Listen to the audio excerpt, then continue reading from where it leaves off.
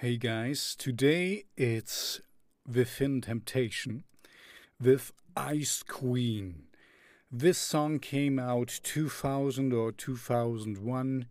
I don't really remember, but I remember how I felt and I was really blown away by it. It's now, as of this taping, 21 years ago.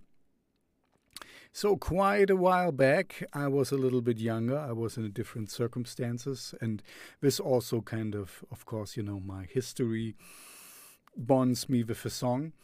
And the funny thing is, I mean, I have a history with it, so I really like it, and I recommend it to you. It's still a recommendation, but I will.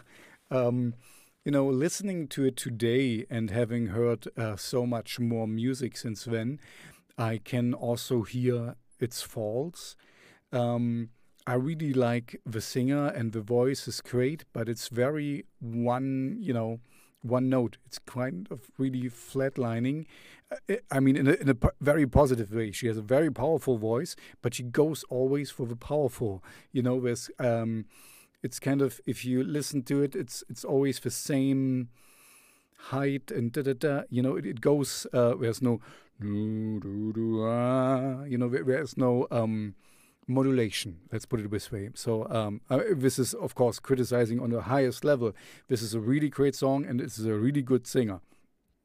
But and the other thing is the music. Now revisiting it. The this the I don't know. This was maybe before the what was it called, the loudness war or something.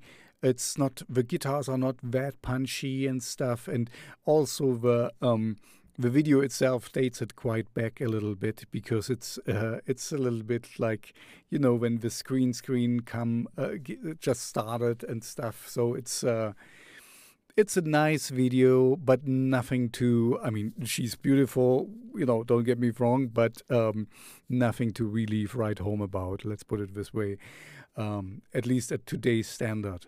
So, my recommendation, even if it doesn't sound like a big recommendation, is Within Temptation, great band. We have been through different genres and stuff. I think we started as gothic or metal or doom, or even, growling and things.